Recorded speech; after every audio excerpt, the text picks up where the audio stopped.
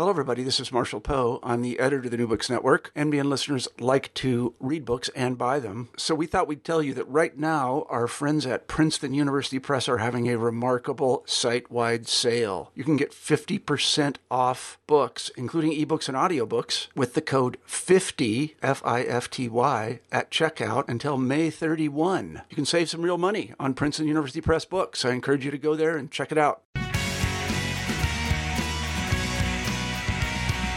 Welcome to the New Books in Political Science podcast. My name is Heath Brown, and today I'm talking to Jesse Rhodes, who is returning to the podcast for the second time with his new book, Ballot Blocked: The Political Erosion of the Voting Rights Act. Jesse's book is published in 2017 by Stanford University Press. Jesse, welcome back. It's wonderful to be here, Heath. Thank you so much. Yeah, thank you. Thanks for sharing the book. We're not going to be talking a lot about how the book looks, but the book looks amazing. It has this great cover, which our description won't do it justice. But as way of introduction to you, maybe you could talk just a little bit about yourself, where you've gone from your first book to your second here, and maybe you just briefly describe how this book looks, because it's such a cool cover. So just introduce us a little bit again to yourself. Well, I should start by talking about the cover, and I was very excited about it. The staff at Stanford University Press did a really outstanding job. So just to describe the cover, it's a very dramatic cover. The image is of a partially torn ballot, and most of the cover is actually empty black space, with the ballot occupying a small part of the top of the cover. And of course, the ballot, including the title of the book, as well as my name as a candidate, of course. And so, obviously a callback to the content of the book. And it's very dramatic and I think very powerful, given that the theme of the book is about the gradual and very serious diminution of the scope of the Voting Rights Act and the authority of the federal government to protect the voting rights of vulnerable groups in American society. Yeah, the cover is nearly, and I think quite a nice hat tip to the Spinal Tap album cover. If you've ever seen that movie, it's really close to that in a way that I'm sure was unintentional, but very funny at the same time. I hadn't thought about that, but that's a good point. You can hang these together at some point. I forgot what the name of that album they fictitiously did, but it had a very similar cover for those that have watched that movie. So let's talk about the book. And also mention that you're still at the University of Massachusetts Amherst and are now an associate professor of political science there. So let's talk about the book. There are these bookends that your book fits between that really make up what you're talking about. And those bookends are the original Voting Rights Act of 1965 and the more recent Supreme Court decision, the Shelby decision.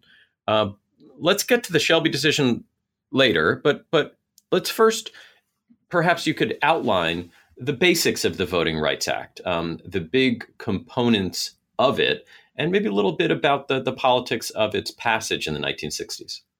Right. So as you said, that the book really, and I think the intention of the book was to fill the gap in the political history between the enactment of the Voting Rights Act of 1965 and the Shelby County decision of 2013 and what's happened since. And just briefly before I get to the Voting Rights Act of 1965, I wanted to emphasize, and I'm sure we'll talk more about this, that the rationale for that is that while there's been an enormous amount of research on the Voting Rights Act of 1965 and how it came to be enacted, and there's an enormous amount of research on the Shelby County decision and the consequences for contemporary voting rights enforcement, there's a real gap in our understanding of that really critical intervening almost 50-year period.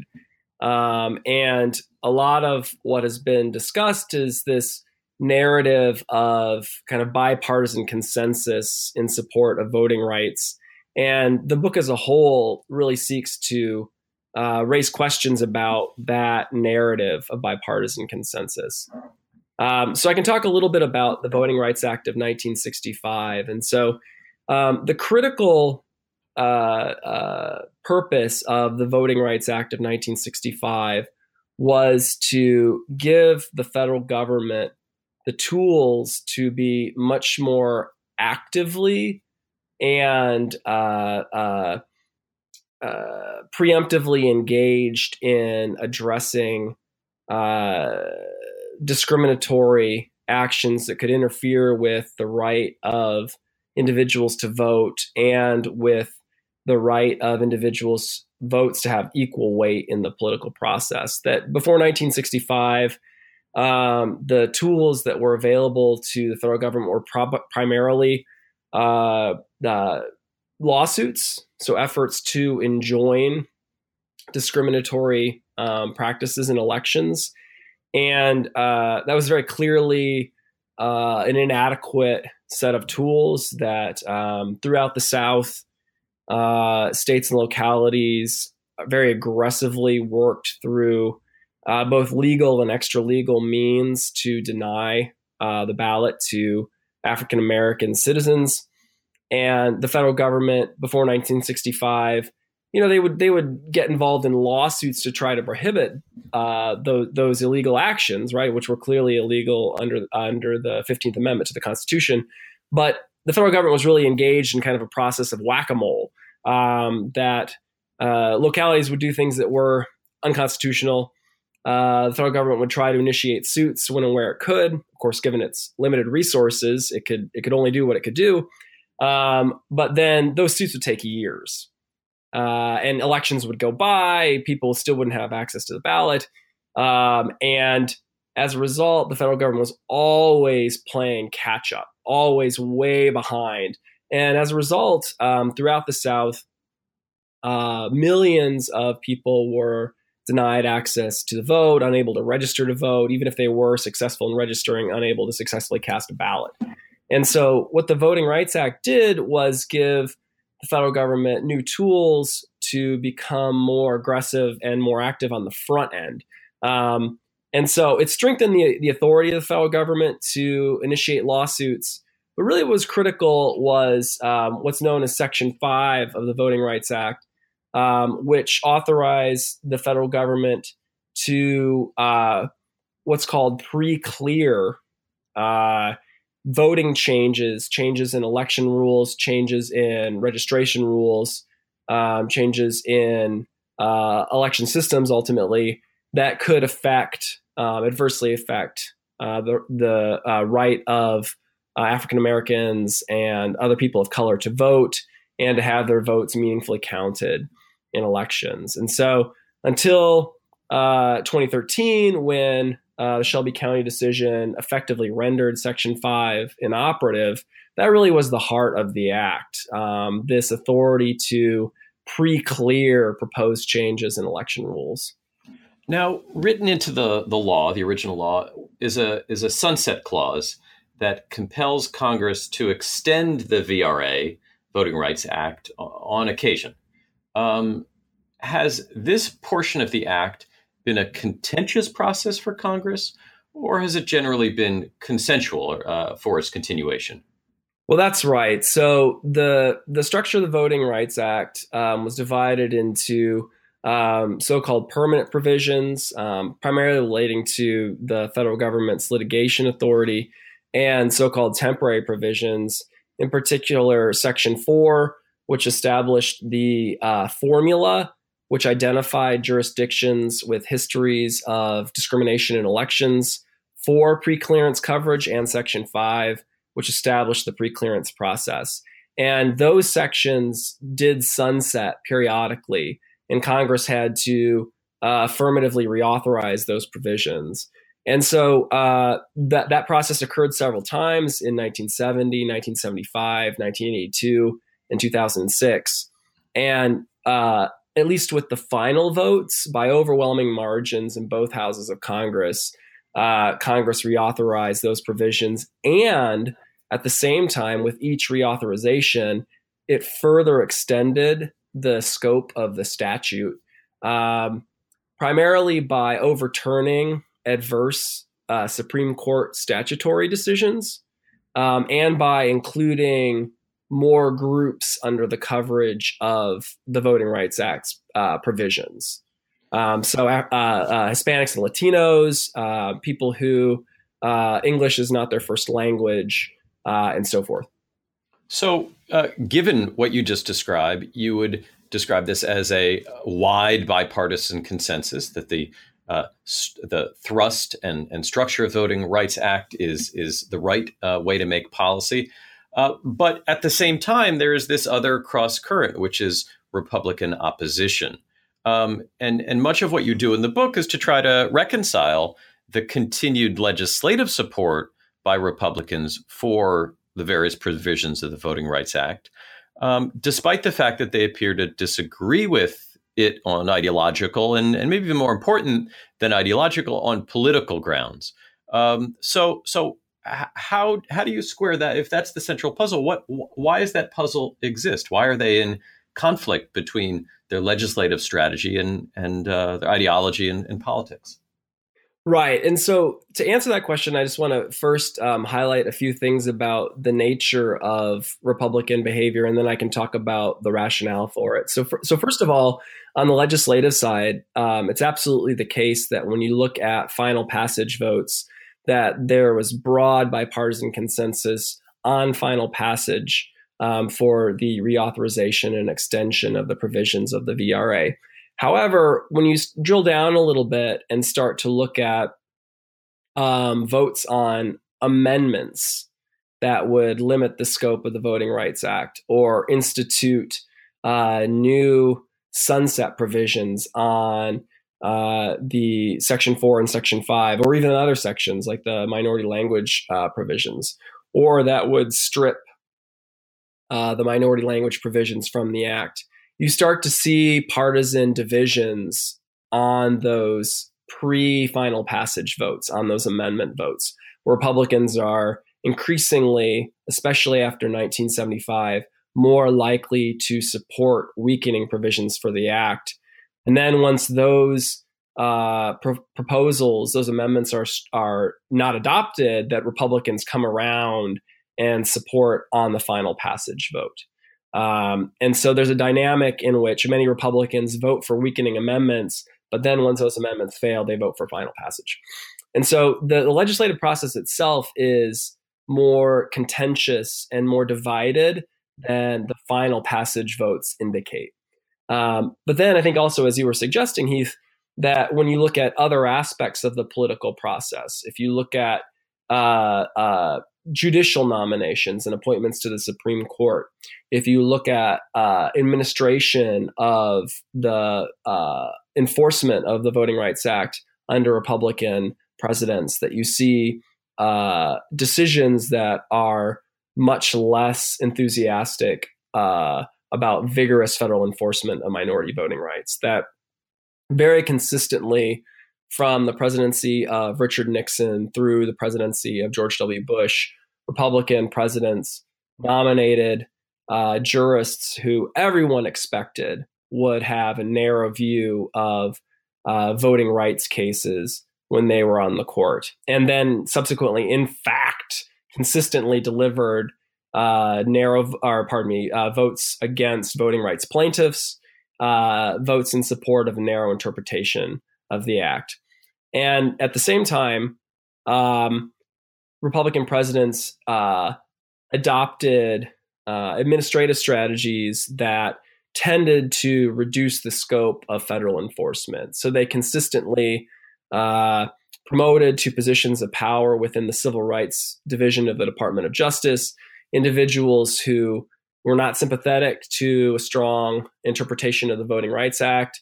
Those individuals very consistently worked hard to centralize authority within their own persons, within their offices, to exercise greater control over career staff within the Civil Rights Division, right? So because career staff tended to be enthusiastic about strong voting rights enforcement.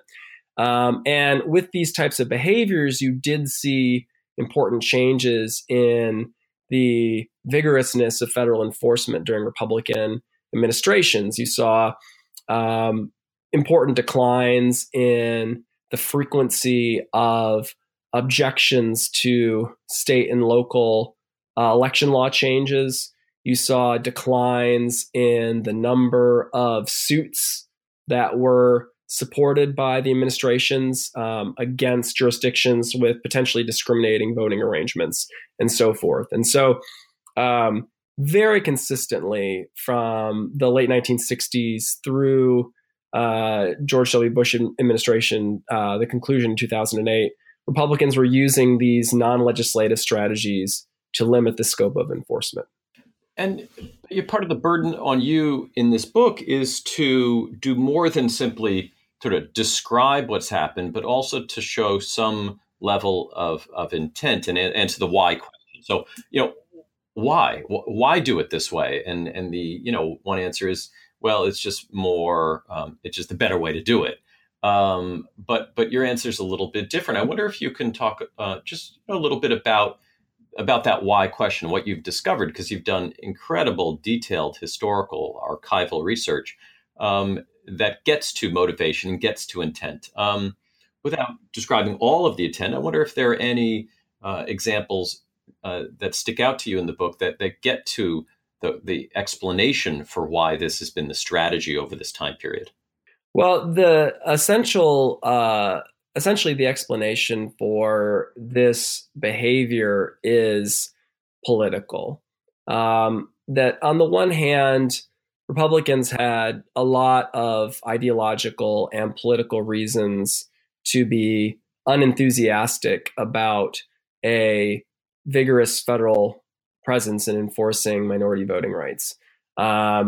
Some Republicans and their constituents had racially conservative attitudes. They were not enthusiastic or focused on expanding the voting rights of citizens of color.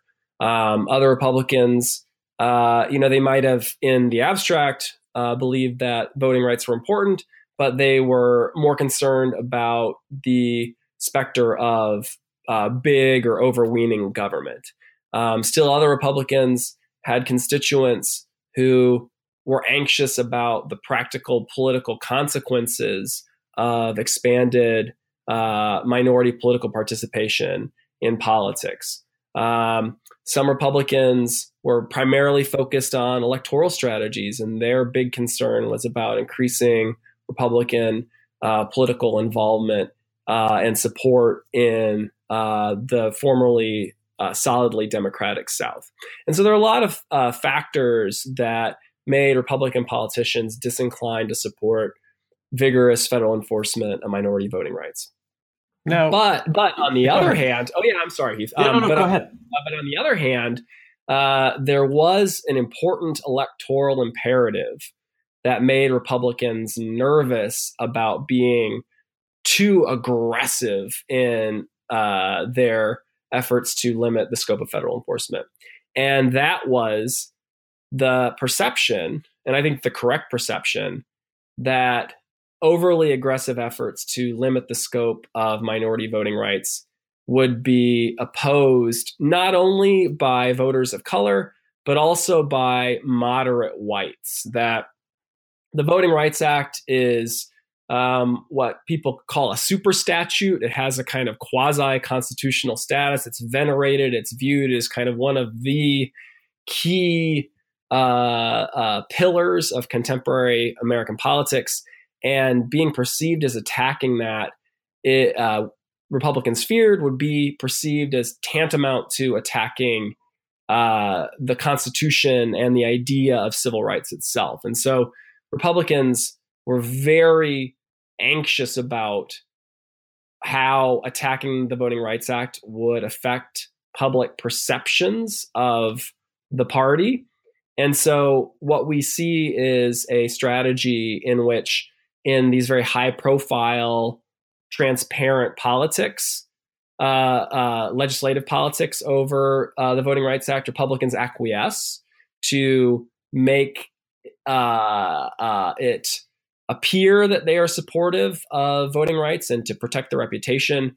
but in these less transparent, more behind the scenes venues of administrative politics and judicial appointments, they pursued the objectives that accorded with their core ideological and political commitments. Change and change after the most recent during the Bush administration, the most recent re-up of many of the provisions of the law. What gets us from that time period of the mid-aughts up through the Shelby decision and even sort of more up through today? What's changed in the politics of the Voting Rights Act that sort of leads us inevitably to the Shelby decision and to a repositioning of the conversation about electoral rights and voting rights? Maybe you could just sort of we can end our conversation talking about the more contemporary time period. Well, I think that through 2006, not much had changed. So you saw Republicans, a very conservative Republican Party in Congress, a very conservative Republican President, George W. Bush, ultimately come out and overwhelmingly support reauthorization of the Voting Rights Act again for 25 years until 2031. And at the same time, you saw George W. Bush continue on the path of his Republican forebears, that he really aggressively, and some would claim even illegally, took steps to reduce the scope of federal enforcement, and he appointed very conservative judges to the Supreme Court. What happened with Shelby County was that it really changed the playing field and the who bore the standard of the burden of promoting voting rights and proposing voting rights proposals. So what really critically happened with Shelby County was that it judicially cleared the deck of the preclearance process. By striking down the coverage formula, it rendered the preclearance process inoperative. And Republicans have been trying to weaken preclearance by a variety of means for a long time, but they knew that they couldn't do it too aggressively. Well, with Shelby County, the Supreme Court handed them a gift. It did the dirty deed for them, so to speak. And so now, with the preclearance process inoperative, Republicans no longer bore the burden of trying to explain why the voting rights should be limited. Instead, Democrats were in the position of having to justify big changes to the Voting Rights Act as it existed. And so Shelby County kind of flipped the burden from Republicans to Democrats and put Republicans in this position where, instead of having to justify their novel proposals, they could instead exploit the characteristic tendency of Congress to do nothing and put the burden of proof on Democrats to justify these changes. And so that's really where we are today, that since Shelby County, Democrats tried on numerous occasions to try to resurrect the preclearance process. Republicans have said, no, it's not necessary. And meanwhile, at the state and local levels, we've seen these big fights over voter ID, over other restrictive voting rules. And again, because the federal government doesn't have the means to preemptively review these changes, their opponents of these changes, so civil rights activists, Democrats, and so forth, have to, after the changes are enacted, go through the litigation process to challenge them in court. And so we're kind of ironically, in some ways, back to where we were before 1965. An amazing way to end this conversation, and also the book, this topic of voting rights, the actual Voting Rights Act, and also the way in which it's being played out at the state and local level is so in the news right now that your book, Ballot Blocked: The Political Erosion of the Voting Rights Act, published in 2017 by Stanford University Press, is a must-read. Jesse, thank you so much for your time today. Heath, thank you so much for having me on the podcast. It's a real pleasure.